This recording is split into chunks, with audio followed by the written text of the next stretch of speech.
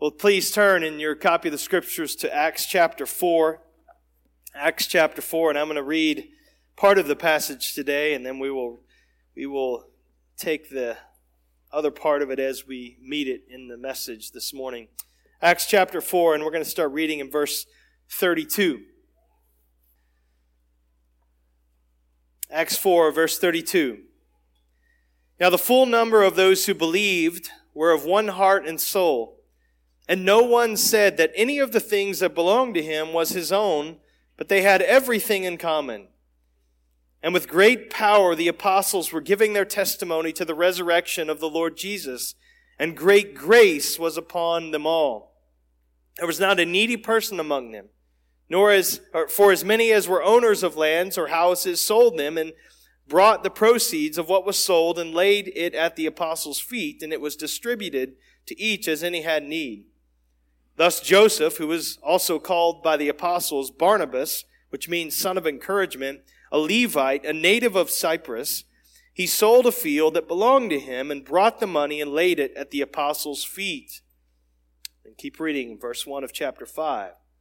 But a man named Ananias with his wife Sapphira sold a piece of property, and with his wife's knowledge he kept back for himself some of the proceeds and brought only a part of it and laid it at the apostles' feet. And we'll stop there. And some of you know the rest of the story, and the rest we'll find out as we go this morning. May the Lord bless us as we look at His Word now and as He speaks to us through it. You're familiar with these words. It was the best of times. It was the worst of times. It was the age of wisdom. It was the age of foolishness. It was the epoch of belief. It was the epoch of incredulity. It was the spring of hope. It was the winter of despair, and so on. Those opening lines from Dickens' A Tale of Two Cities, they could describe what we're seeing in this passage today, the scene that's before us. What we read at the close of chapter 4, what we just read a moment ago, it makes us think, wow, I want to be a part of a church like that. This is just beautiful. And then we turn the page or go to the next chapter, chapter 5, and start reading in verse 1, and we think, wow, I wouldn't want to be a part of a church like that. This is so ugly. Jesus, remember, He said, I will build my church. Nothing will stop that process. Nothing, because nothing can stop me. I will complete what I began. And at the end of chapter 4, though, it looks like this church building process is coming along just beautifully. Things are happening in this growing church, and people are being cared for, ministered to, and it's wonderful. All this displays of the evidence of the Spirit's work powerfully in the congregation, great grace and great power, all that's happening there. And then a few verses later, we wonder, is this whole thing going to be derailed? But Acts, remember, we talked about this at the beginning and we've reiterated along the way and we'll continue to do so. It's not just the story of good events and bad events and good people and bad people. That's not what this is. It's not the story of some man-made, people-driven, sociologically explained religious movement. That's not what this is. In other words, the church isn't being built by the apostles and other people. Its success isn't ultimately dependent on people. Acts, remember, here's our big heading that we're seeing this whole study under. Acts is about the ongoing mission of our triune God. The ongoing mission of our triune God. It's not the apostles' mission. It's not our mission. It's God's. And it's something that begins before Acts chapter 1. It's something that carries on past the chapter 28. It's ongoing. It's before and after. And we are, by grace, we are swept up into the triune God's ongoing mission.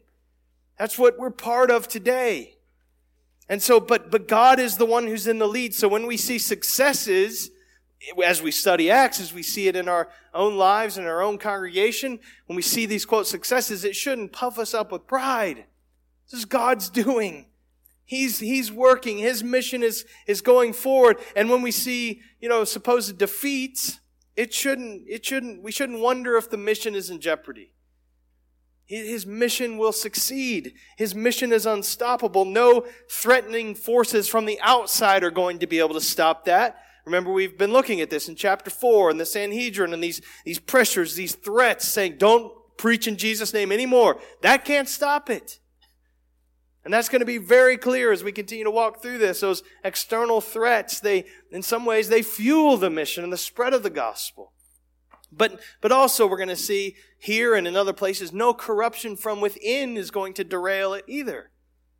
His mission is ongoing. The mission of our triune God, it goes on. And this is what we are part of today, brothers and sisters. But I want you to take encouragement from that, because it's so easy in our lives to get kind of, just myopic and seeing what's right in front of us and the good stuff and the bad stuff. And we think it's just these little events and these random disoriented, little people and places and disappointments and sins and failures and successes. And that's not all it is. We're part of something that's big, something that goes way beyond Acts 1 and something that will go on until Christ returns. God's mission is marching on, and we're swept up into that, brothers and sisters. We are beneficiaries of this reality, that the gospel has come to us and it saved us, but we're also ambassadors of this. We're now instruments in the Lord's hand for His work to continue on. That's a broad, but I'm just kind of coming back to where we started and where we're going to continue to see as we walk through the book of Acts. So sometimes we talk about the church having a mission. We have a mission statement as a church to glorify God by making disciples of Christ at home and abroad. And that's wonderful. And we want to, that's not just ours that we made up. That's the mission that the Lord has given to us. But we say the church has a mission, but it's equally true to say the mission has a church. God's mission, His unstoppable mission, He has a church. We are part of what He's already doing and will continue to do. God's mission is what the church has been created for, has been swept up in. And again, there's great encouragement for us to see that. And so with that in mind, let's jump into this text. And so we have one passage that's in two parts. There's a chapter break in the middle of this passage that's unfortunate. As again, you can imagine, those chapter breaks are not inspired by God. They're not from the Holy Spirit. Those are just our human attempts to kind of make the Bible a little more readable so we can find our place as we're looking. But it's very clear grammatically this passage belongs together. But this one passage with these two parts, it shows this very sharp contrast, and that's going to be obvious. And the first part of the passage, we get this very encouraging picture of authentic generosity. So that's the first heading, an encouraging picture of authentic generosity. We see this at the end of chapter 4. So Luke gives us this second summary statement of life in the early church. We saw the first one back in chapter 2, verses 42 to 47, where he will do this at times. There's this narrative marching forward, and he's going to pull back and just kind of give us this little summary, how things are, what's life like in the church. And that's what we have in these in verses 32 and following there. And so we have this little cameo glimpse of the fellowship of these early believers, early Christians. And so this growing group of unqualified, unimpressive people with little money, little influence is being used by God to turn the world upside down, change the course of history. That's what's happening. And so the only explanation for this is what we've seen already, is the power of the gospel and the filling of the Holy Spirit. It's God's doing. But we have this beautiful picture. Look at verse 32 there. They're united in purpose. Now, the full number of those who believed were of one heart and soul. That's beautiful. They're together, all these different people from all these different backgrounds. Remember, these pilgrims that have streamed there for Pentecost, and many of them have now stayed from these different parts of the world.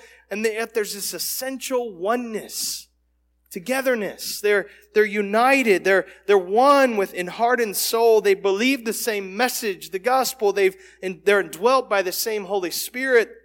And this profoundly changes how they relate to one another, even how they view one another. One heart and soul. And he goes on, they're powerful in witness. Look at verse 33. And with great power, the apostles were giving their testimony to the resurrection of the Lord Jesus. So the death and resurrection of Jesus, this has just been probably 3 months prior to this, 3 or 4 months. The climax of redemptive history is not that far in the rearview mirror. And so the coming of the Spirit, the birth of the church at Pentecost, that's just weeks before, probably 8 weeks, something like that. And so the apostles, these eyewitnesses of the resurrection, set apart, sent out by Christ, they will not stop preaching the cross and the empty tomb. And people continue to respond to faith, not because these preachers are so articulate and so dynamic and just so compelling. That's not it. It's because great power, that's the word, great power from the Spirit is upon them as they testify to Christ and to His resurrection. And then another little part of this picture of authentic generosity is they're blessed by grace. Verse 33 goes on, and great grace was upon them all. One translation said, God's grace was so powerfully at work in them all.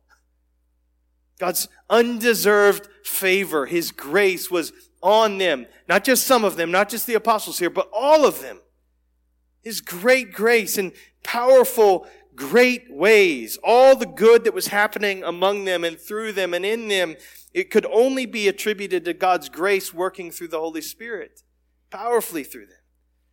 So you have great power. The little Greek word for great, it's where we get our word mega. Mega power, mega grace. That's what he's saying. And this grace, this mega grace, it did something particular in them. It made them incredibly generous. And that's kind of the last and prominent feature of this picture of authentic generosity. They're open-handed when it comes to meeting needs. And so back in the second part of verse 32, no one said that any of the things that belonged to him was his own, but they had everything in common. Then jump down to verse 34. There was not a needy person among them, for as many as were owners of lands or houses sold them and brought the proceeds of what was sold and laid it at the apostles' feet, and it was distributed to each as any had need. Now, we'll talk about some of the questions that are often raised, but let's listen to what this is saying. The gospel of grace, it loosened their grip on their stuff, and it tightened their grip on one another. That's what this is describing. The gospel of grace, it loosened their grip on their possessions and their money and the things that, belong to them, and it tightened their grip on each other in the church. That's what always happens when grace gets a hold of someone. Our hold on our stuff loosens. Our hold on one another, it tightens. Isn't that what Jesus did for us? Remember, though He was in the form of God, He didn't consider equality with God a thing to be grasped, but He emptied Himself, taking the form of a servant. Though He was rich, yet for our sakes He became poor, that through His poverty we might become rich in Him. I mean, the gospel, it changes how we view possessions, how we view money. We no longer see things that do belong to us. We no longer see those as being exclusively, though, for our benefit. So we're not driven by the need to hold tightly to them and just protect them at all costs and not relinquish them. As grace comes to the Jerusalem church, this early group of believers, and the Spirit fills them, this just spills over into practical concern for the well-being of their brothers and sisters. Sharing isn't a matter of compulsion anymore. It's providing for the needs without giving thought to anything being given in return, any kind of reciprocal relationship. This just becomes normalized. That's the picture we get. I know, again, there are all kinds of questions when we read this description of what Luke's saying here. They had everything in common. Is this some kind of, early form of socialism or communism? Is this what Stalin and Marx would later promote? Is this the pattern for the church today? There have been those that have attempted to make this. Our Moravians, there are the Amish even today that promote this, kind of coming out of that Anabaptist Mennonite tradition.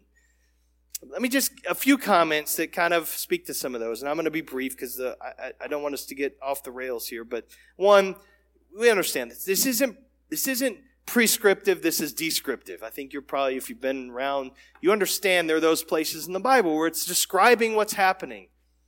It's not saying this is exactly what you need to do at all times. This isn't what they do later in Acts. And so it's descriptive, not prescriptive. Secondly, Luke isn't speaking against private ownership. It's not what he's talking about. He's not promoting common ownership of everything in the church. Remember, they're meeting in each other's homes that belong to people. So John Mark's mothers, they're meeting in her home. And we'll find this in chapter 12. And so homes that belong to certain people. Third, this isn't really about the principle of, quote, equality as it's often promoted and talked about in our own day. In other words, all that was given wasn't divided up equally among all of the people. That's not what this is saying. The apostles aren't indicating that there's something wrong with certain people having more than other people. That's not the point. The principle at work here isn't equality, it's need. It's need. The amount of giving is determined by the needs in the community. So as the needs arose, people let go and give and generously. And then fourth, I would just say the giving was completely voluntary. Possessions weren't confiscated by the church. Nobody was showing up at their houses and saying, give me everything. You don't have anything anymore. We're taking it, and we're going to redistribute it as we want to. There are versions of this that have happened throughout history. The Essene communities that sprang up around the Dead Sea around this time, most famously the Qumran community. Van, I don't know where you're at. I saw you here earlier. Thank you, right there. We got to see where their communities were and how they lived, and this is where the Dead Sea Scrolls are found. But they made it a requirement to join their sect. You had to relinquish all of your property, all of your possessions, and you gave up ownership to everything. It was all shared by the community. That's not what we have here. And so what is this? Again, it's the grace of God loosening their grip on their stuff and tightening their grip on one another. That's what this is. And there was a need for this kind of thing because there were all kinds of needs. The church has grown, remember, from 120 people, disciples, and gathered together after Christ's ascension. Now it's approximately 20,000 people in just a matter of weeks.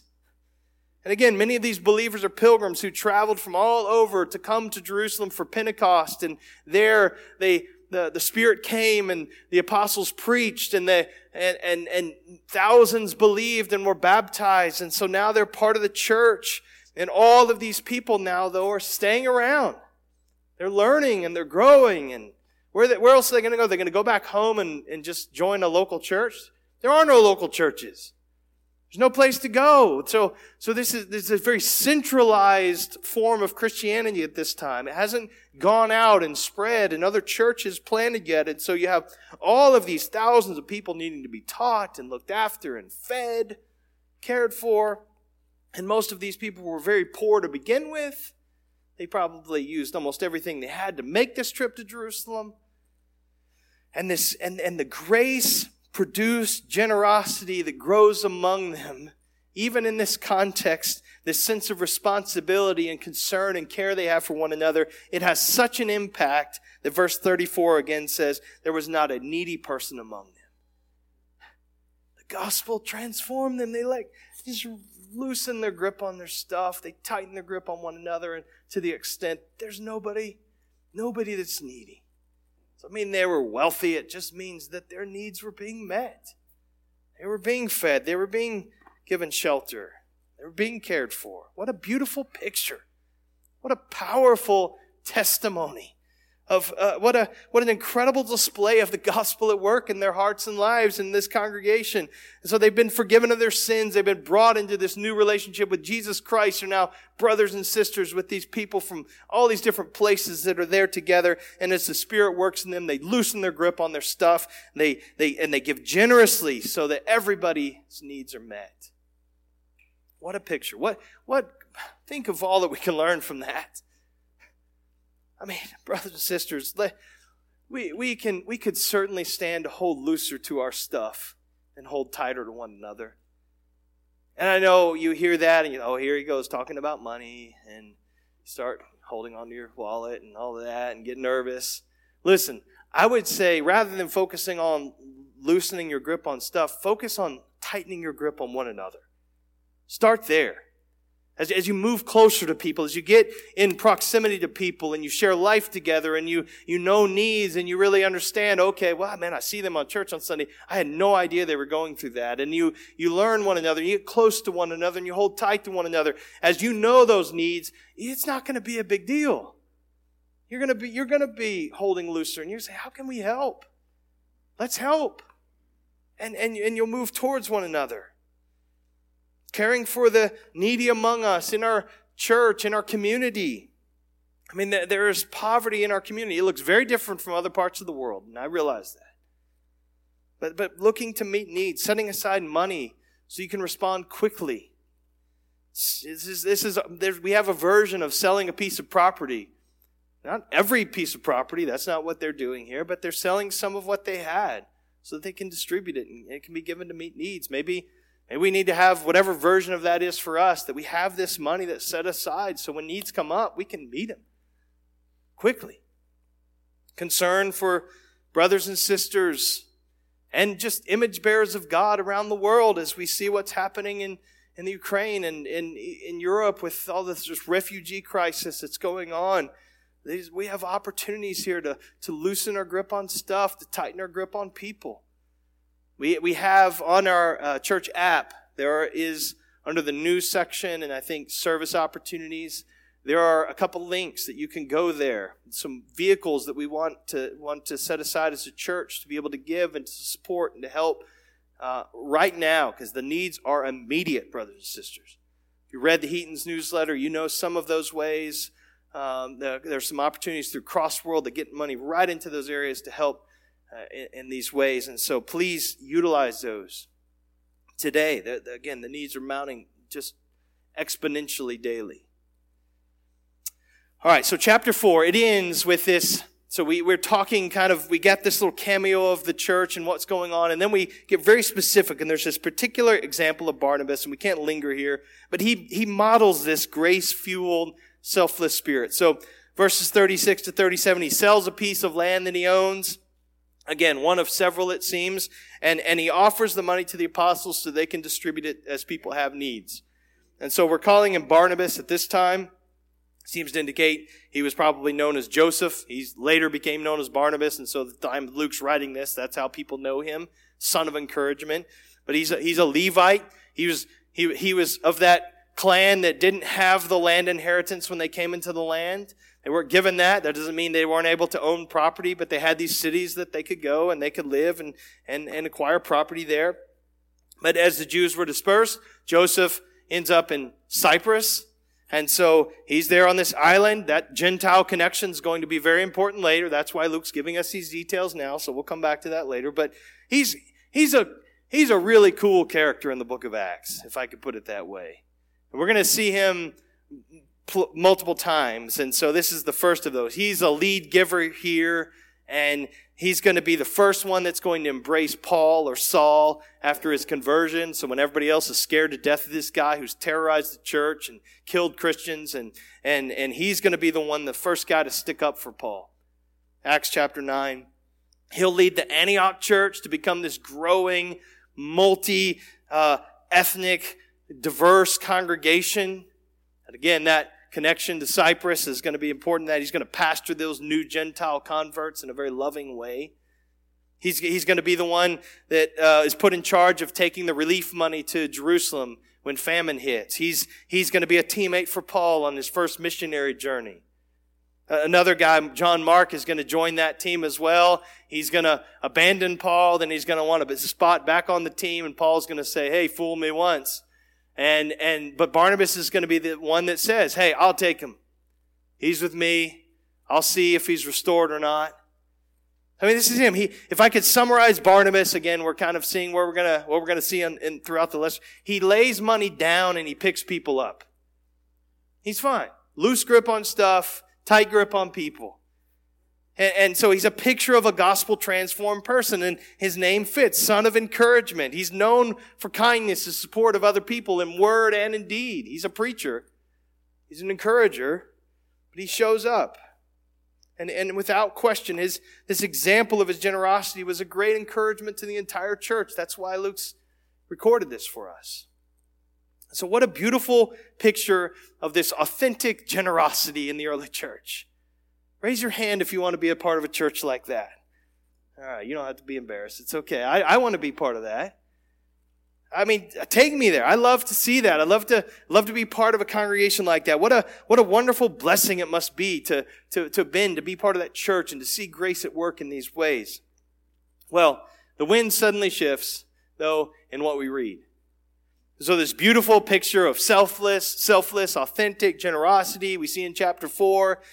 It's seen supremely in the example of Barnabas at the end there. It gives way to this picture of selfishness and pride and duplicity in this account of Ananias and Sapphira. So we have this picture, beautiful picture of authentic generosity, and second, this troubling picture of what I would call pretentious hypocrisy. Troubling picture of pretentious hypocrisy. We have 3 daughters. Most of you are aware of that, which means there's 3 sisters that grew up together in our home. I'm making them real nervous right now. But believe me, we had a lot of shows in our living room as our girls grew up. Carson reluctantly got roped into many of those shows. And I have videos on my phone that I could show you of some of these shows. No, I won't do that. Don't worry, Katie and Kara. Unless you pay me the right price. No. But I'm sure many of you have watched, if you have kids and grandkids, many of those shows. Some of you probably remember performing in those. If you're a young child even now, you probably are doing those now. And they're wonderful and they make great footage and just enjoy for years to come. But you can imagine the scenes. The older, bossy sister, not that we had this in our house, but telling everybody what their part was. And of course, she's the star of the show. She's taking center stage.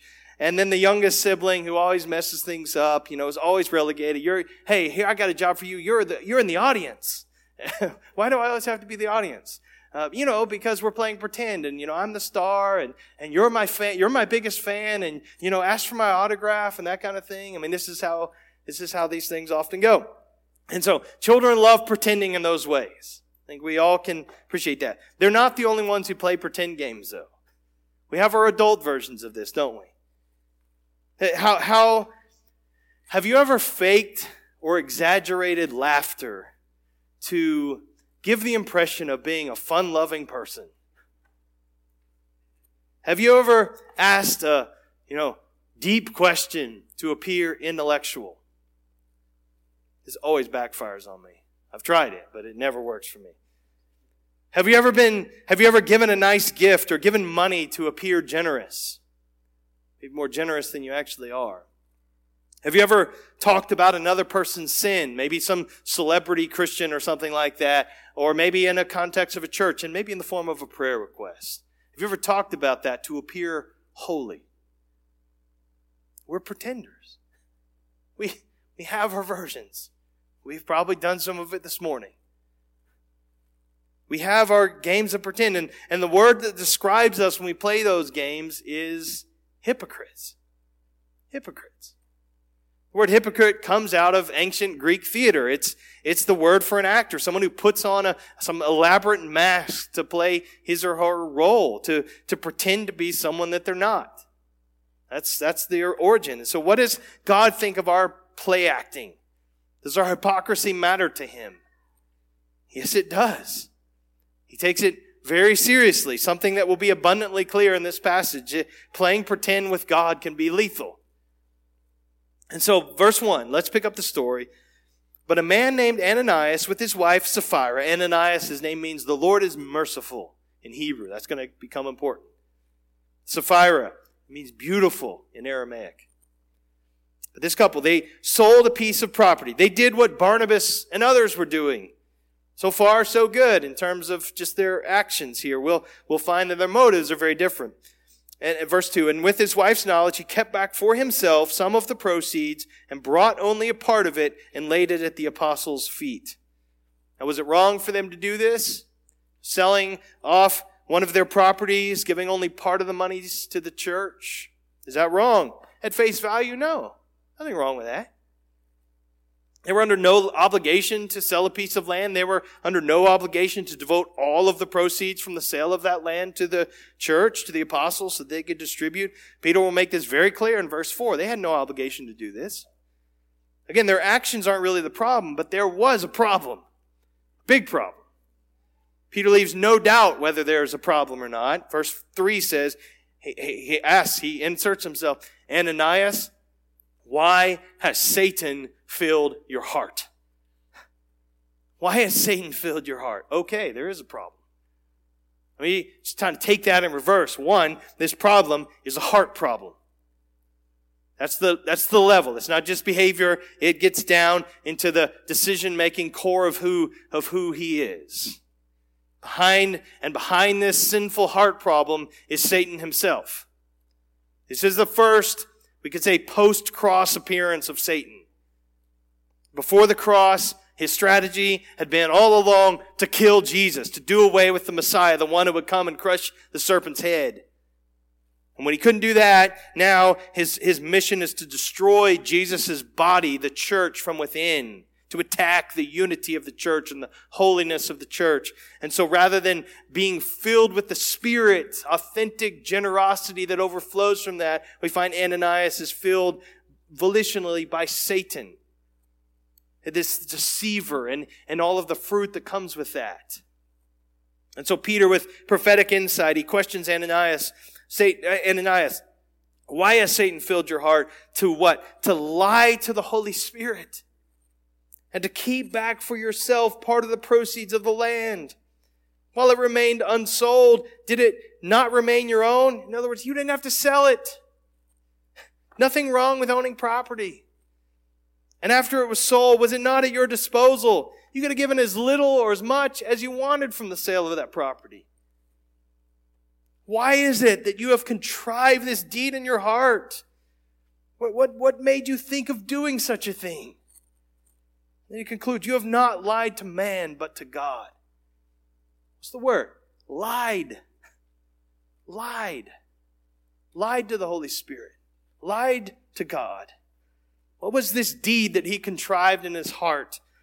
The problem, again, it wasn't that he didn't give it all. The problem was that he pretended to give everything when he only gave a part. He play acted. He pretended. He made himself out to be something he wasn't. He made himself out to be far more generous and far more self-sacrificing than he actually was. And so he presented this gift as if it was the full amount. He put on the mask, this elaborate mask of this selfless giver. He showed a false front to the church, and not just to the church, to the Lord. He lied to the Holy Spirit, who's God. So no doubt he and Sapphira, they were envious of other people and the approval that others were getting, and that they gave to Barnabas and gave to others in the church who were doing similar kinds of things. And so we want some of that applause. We want some of those attaboys. We want to be known. We want other people to say, wow, what a huge sacrifice you're making for others in need. What selfless, generous acts you're doing here. Wow, this is the lie. It's deception. It's pretentious hypocrisy. God's judgment comes swift after Peter's confrontation. So when Ananias heard these words, verse 5, he fell down and breathed his last. I would say that's swift. Death strikes him immediately. This isn't Peter taking him out. This is God's doing. And those who saw it trembled, and great fear came upon all who heard it. The young men rose and wrapped him up and carried him out and buried him. Ananias is gone. Now, what in the world were we to make of this? Was Ananias not actually a believer? Was he a Christian? Was this fatherly discipline sin unto death? We aren't explicitly told. But he certainly could have been, and I think he likely was, a true Christian who was guilty of duplicity. I mean, believers are certainly guilty of hypocrisy, aren't they? Please say yes. That's more dangerous, frightening, if we can't acknowledge that. I mean, Peter himself is going to be busted for this in Galatians 2. So why did God strike Ananias dead? Why didn't he strike Peter dead? Why was what he did so much more wrong than the ways that others in the church were acting in hypocrisy? No doubt, and we'll see throughout Acts. Why ways that we act in hypocrisy? We do this way worse. Why? Is this kind of instantaneous judgment from God? Is that the norm? To be expected? Does everyone who lies like this get struck dead? Well, clearly not, or we'd be an empty room. So what are we to do with this? Was God just being random and capricious? Was he having a bad day? It was like we are with our children, just kind of touchy and irritable, and our kids never know, how we're going to react. Are we going to discipline for this time? And what level of intensity are we going to come at them for this time when they wake us up from our nap and those kinds of things? Is that what we have? A grumpy, kind of irritable dad that's just flying off the handle in this moment? Not at all. So what do we make from this? If I could give some kind of context, redemptive historical context here, I think this helps. So remember the healing of the lame man a few weeks ago in Acts chapter 3. And so these miracles that we see and will continue to see in Acts, they function as signs. They're not just random displays of power that really fulfill no bigger purpose. No. In them, the Spirit is working powerfully to point to something that's true about God's kingdom in these very graphic and physical ways. And so the healing, God has power to restore His people, to reverse the curse. God has that, and this is pointing to who God is. It's something that's true about God and something that's certainly true about Christ and the fulfillment that comes in Him. And so something similar is happening here with this sign, but it's a different kind of sign. It's a punitive sign, but it's still a sign. And so we're at a stage in redemptive history. We've talked about this. It's this hinge in redemptive history. What life's like now after Christ incarnate being among us. Now He's ascended. What's life? And so with this unique transition threshold in redemptive history, and at this point, everything is magnified. If you look at textbooks like, biology textbooks or something like that, you get into, studying cellular structure, and you have these exploded views, these magnified views, this cell, and then there's this box that, it's this little arrow pointing to this tiny little part, and it's expanded out. That's kind of what we have in Acts. It's this expanded view of God and His kingdom. And so that's why there are so many spectacular signs, things that are happening in Acts. The next verse in this chapter, verses 12 and following, we're going to see this next week. It just gives us another one of these summaries of life in the early church. And Peter's just walking by, and lame people are healed because the shadow passes over them. It's crazy. Do you ever see that happening today? No, not at all. And we don't see this happening later in Acts. It's this very unique thing that's happening in this unique time. It's this exploded, magnified view of things. And so in the same way, God doesn't strike everyone dead who lies to the Holy Spirit today. He didn't even do it again in the book of Acts. No doubt they did it. But He didn't wipe everybody out. But this dramatic, very powerful judgment is this sign that God gives to us as a picture of how He sees our sin. It's a glimpse of God's judgment on sin. It's a glimpse of God's power over Satan, who filled His heart. It shows how seriously God regards anything that mars His holiness and the unity of His people. There's grace, brothers and sisters, even in this. Do you understand this? Again, I cannot say with absolute certainty, but there's nothing that would indicate that he wasn't actually a believer. And so in a sense, this is grace. This is a grace for the church not to let this go on and on and on. And it would have spread.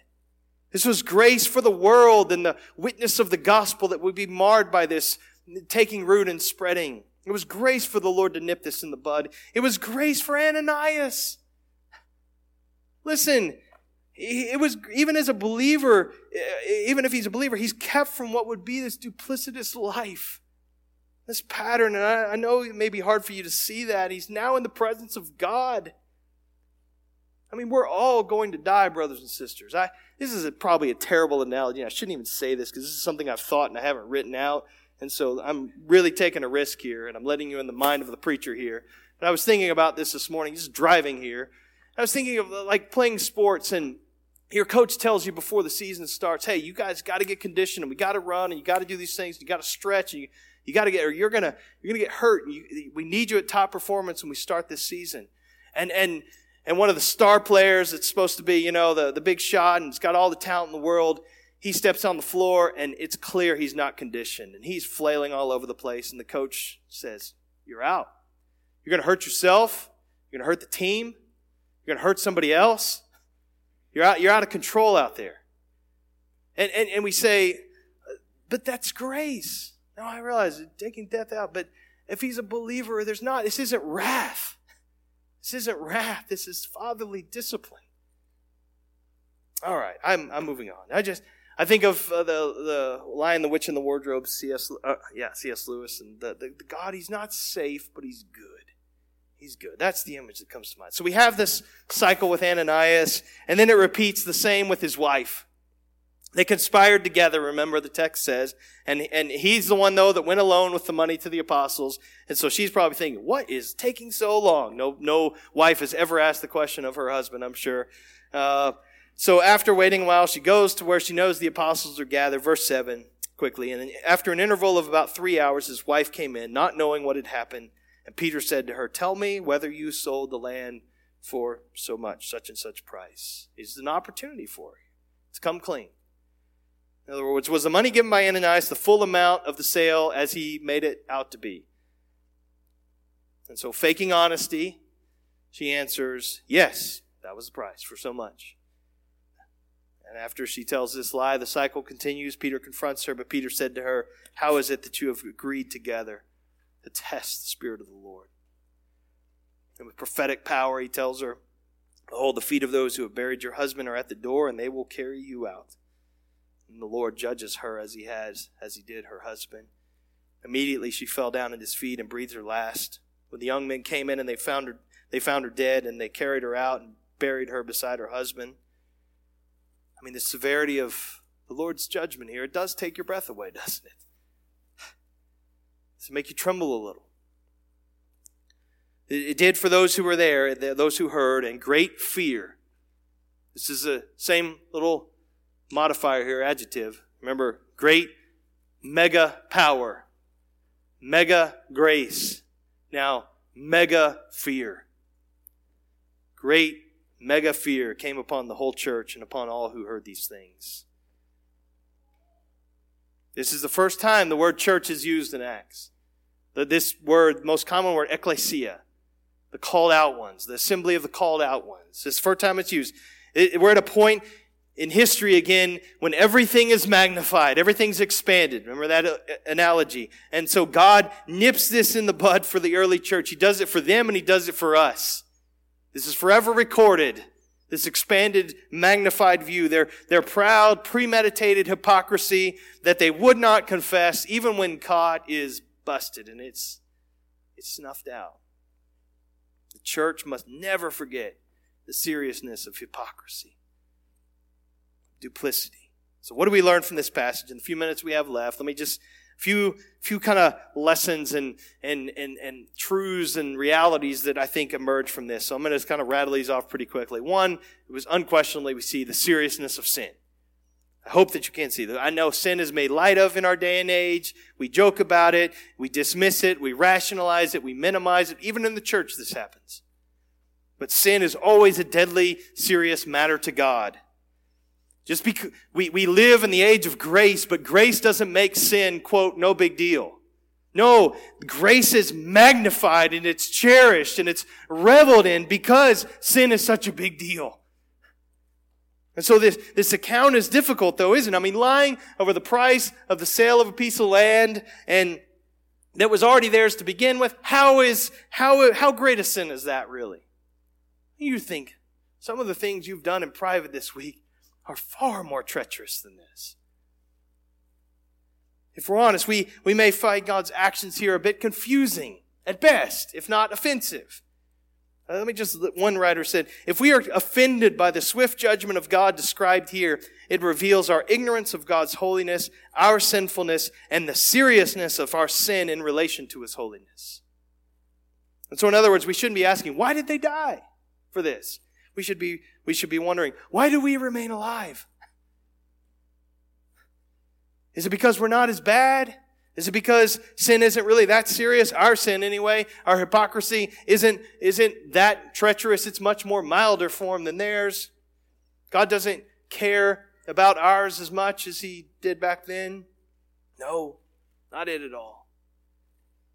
Sproul said in this book, The Holiness of God, God is indeed long-suffering, patient, and slow to anger. In fact, He's so slow to anger that when His anger does erupt, we are shocked and offended by it.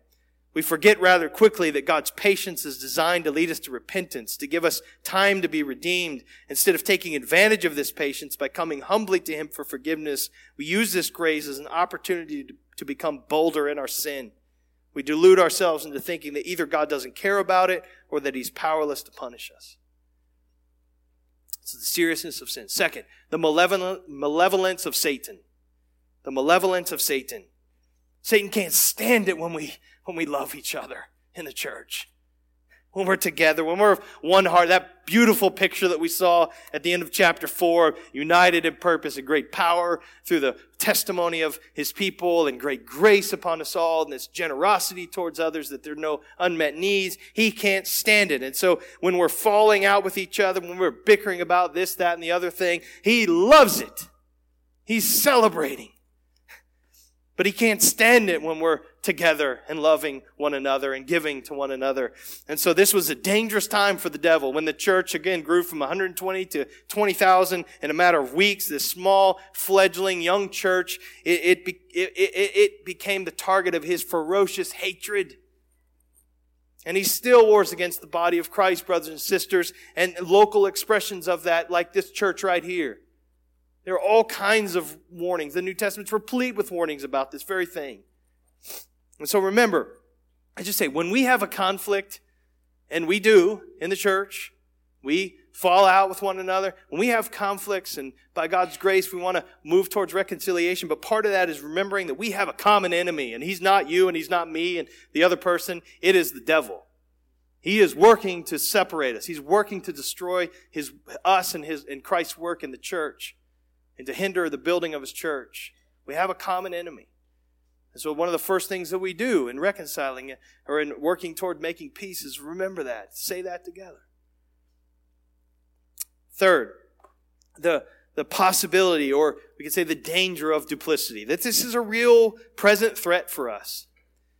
Wanting a name for ourselves, we can be pretenders in the church. Be total fakes, frauds. We want people to say to, or at least about us, what wonderful Christians they are. What a wonderful marriage they have. What incredible parents they are of these precious, perfect little angels. What great servants they are in the church. What students of the Bible they are. How knowledgeable they are. All of our lust for reputation leads us to put on airs, to be pretenders. And here's the scary reality. It's nearly impossible to distinguish a Barnabas from an Ananias on the outside. Peter had to have prophetic abilities, powers given by the Lord to see this. On the outside, they're both active in the church and generous and religious, but deep in the heart of Ananias was this love of money and a love for people's praise that drove him to hypocrisy. And in what ways, brothers and sisters, have you lied to the Holy Spirit? Are you, even today, pretending to be more spiritual than you are?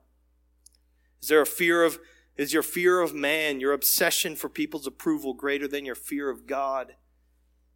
And your rest and your identity of who you are in Christ already. Fourth, the holiness of God. God is holy, holy, holy. Saying this. He is set apart. He is above, different from creation, from us. He cannot look upon sin. His eyes are too pure to look upon iniquity. Dennis Johnson, in his commentary on this passage, he says, if we are shocked by what God does here, it is because we have failed to appreciate the holy character of God. God isn't just a big, fluffy guy in the sky, Santa Claus-like figure. He is holy. And remember, the story, it's not located in the Old Testament like where we think it should be or where we kind of want it to be. Because when it's there, if it's recorded somewhere between Joshua and Judges, we have our ways of sort of dismissing it. Oh, it was back then, a different age, different time, and redemptive historical perspective. You know, we've passed from the Old Covenant to the New Covenant. Things are different now. And so we could use some theological maneuvering to push this back into the recesses of our minds and our thoughts and history. But this is right smack dab in the middle of the New Testament. This is right here in the very center of the outpouring of the Holy Spirit at Pentecost. This is right at the outset of the church's birth and growth. This is on this side of the cross and the empty tomb. God's not different in the Old Testament than He is in the New Testament. Church. Ananias and Sapphira died, my friends, because God, who is holy, holy, holy, struck them dead. We cannot hide from Him. We dare not try. Now again, this is a unique time. In this instance, it's an explosive view, but God hasn't changed. His character is the same. And that leads me fifth to this reality, the fear of God. Now this could be a whole sermon series. I know there's been a class on 4 weeks or so. I've been talking about the fear of God downstairs. Does this story make you tremble a little? It should. It should make us tremble. Is it right to fear God? After all, we're children of God. We're forgiven sinners. We have peace with God. We know and we can recite Romans 8:28 and following there, and nothing can separate us from God's love for us in Christ. There's no condemnation for those who are in Christ. Is God now, is the gospel made God some kind of cosmic teddy bear again in the sky where He just exudes these nice, warm, serene feelings of peace? God is infinite in love, brothers and sisters. Infinite in love. He is, if you are in Christ, He is 100% for you. He holds zero admixture of wrath in His heart for you if you are in Christ. I'm not saying like God is, 99.9999% to be trusted and then 0.00001% to be feared as if those are competitors or something like that. That's not it.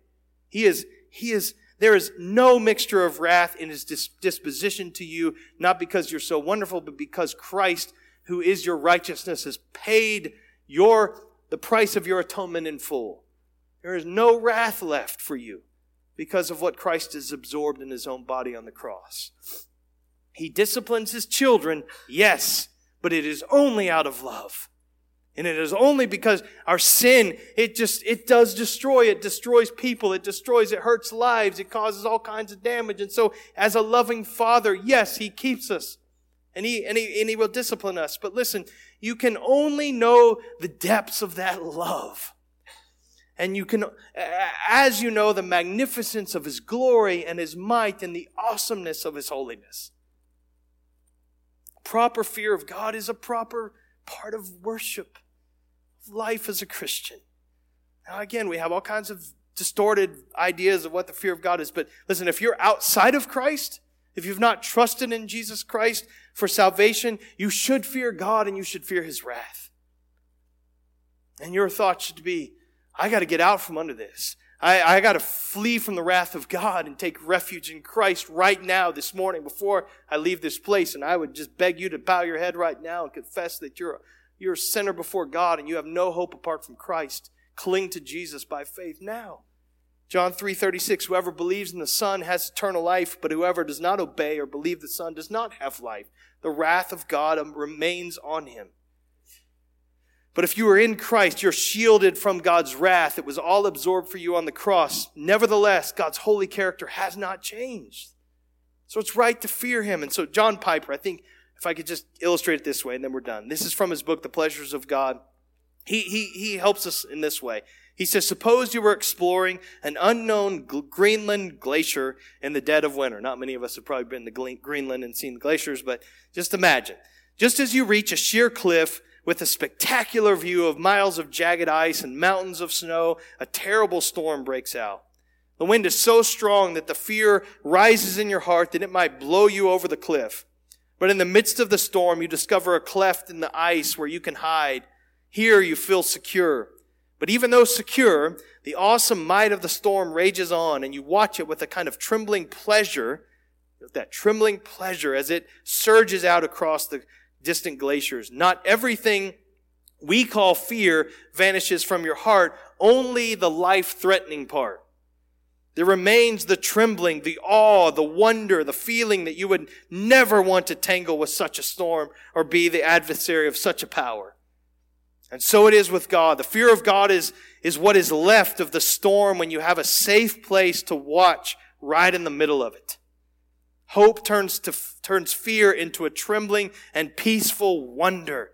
And fear takes everything trivial out of hope and makes it earnest and profound. The terrors of God make the pleasures of His people intense. The fireside fellowship is all the sweeter when the storm is howling outside the cottage. Oh, that's beautiful. Fear is a proper and beautiful response to who God is by those who've experienced His grace. And this is what we see. We get another one of those little summaries in Acts chapter 9, verse 31, several weeks from now. But listen to this short summary. So the church throughout all Judea and Galilee and Samaria had peace and was being built up. Peace in the midst of persecution, and was being built up, and walking in the fear of the Lord. Walking day by day in the fear of the Lord and in the comfort of the Holy Spirit. It multiplied. We are known, God. We are known by God, brothers and sisters, completely. And yet we are loved by Him. That's the gospel. You are more wicked in God's sight than you've ever realized on your own. But you are more loved and accepted than you've ever dreamed because of Christ. And those realities are not competitors. It's beautiful realities of the gospel, how we can walk in the fear of God and in the comfort of the Holy Spirit. So Acts 5, verse 12, the next verse we'll see there next week. The mission of our triune God, it goes on. It goes on. There will be more ups and downs ahead in Acts. There will be more hard and happy days. And even today, it's still moving forward. Still moving forward. Nothing can derail God's ongoing mission. That shouldn't make us passive. Shouldn't send us to the back seat to just kind of take in the view. It should compel us to align ourselves with what God is doing in the world right now. And so to whatever extent we are making disciples of Christ right here and around the world, we are involved in the ongoing mission of our triune God. What an awesome thing. What a blessing. What a privilege. What a way to live. Let's pray. Lord, I pray that you would help us as a congregation to apprehend you and your character rightly, to not shy away from honest assessment of our sinfulness before you, that those two things together would just cause us to revel more and more in the grace of God that is ours in Christ.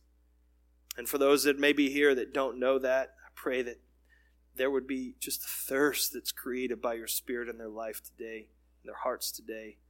Say, I want that. I want that. And they would find it today. Lord, help us to be a congregation, brothers and sisters in Christ, resisting the enemy, loosening our grip on stuff, filled with your Spirit, tightening our grip on one another, who walk together in the fear of the Lord and in the comfort of the Holy Spirit. We ask in Jesus' name.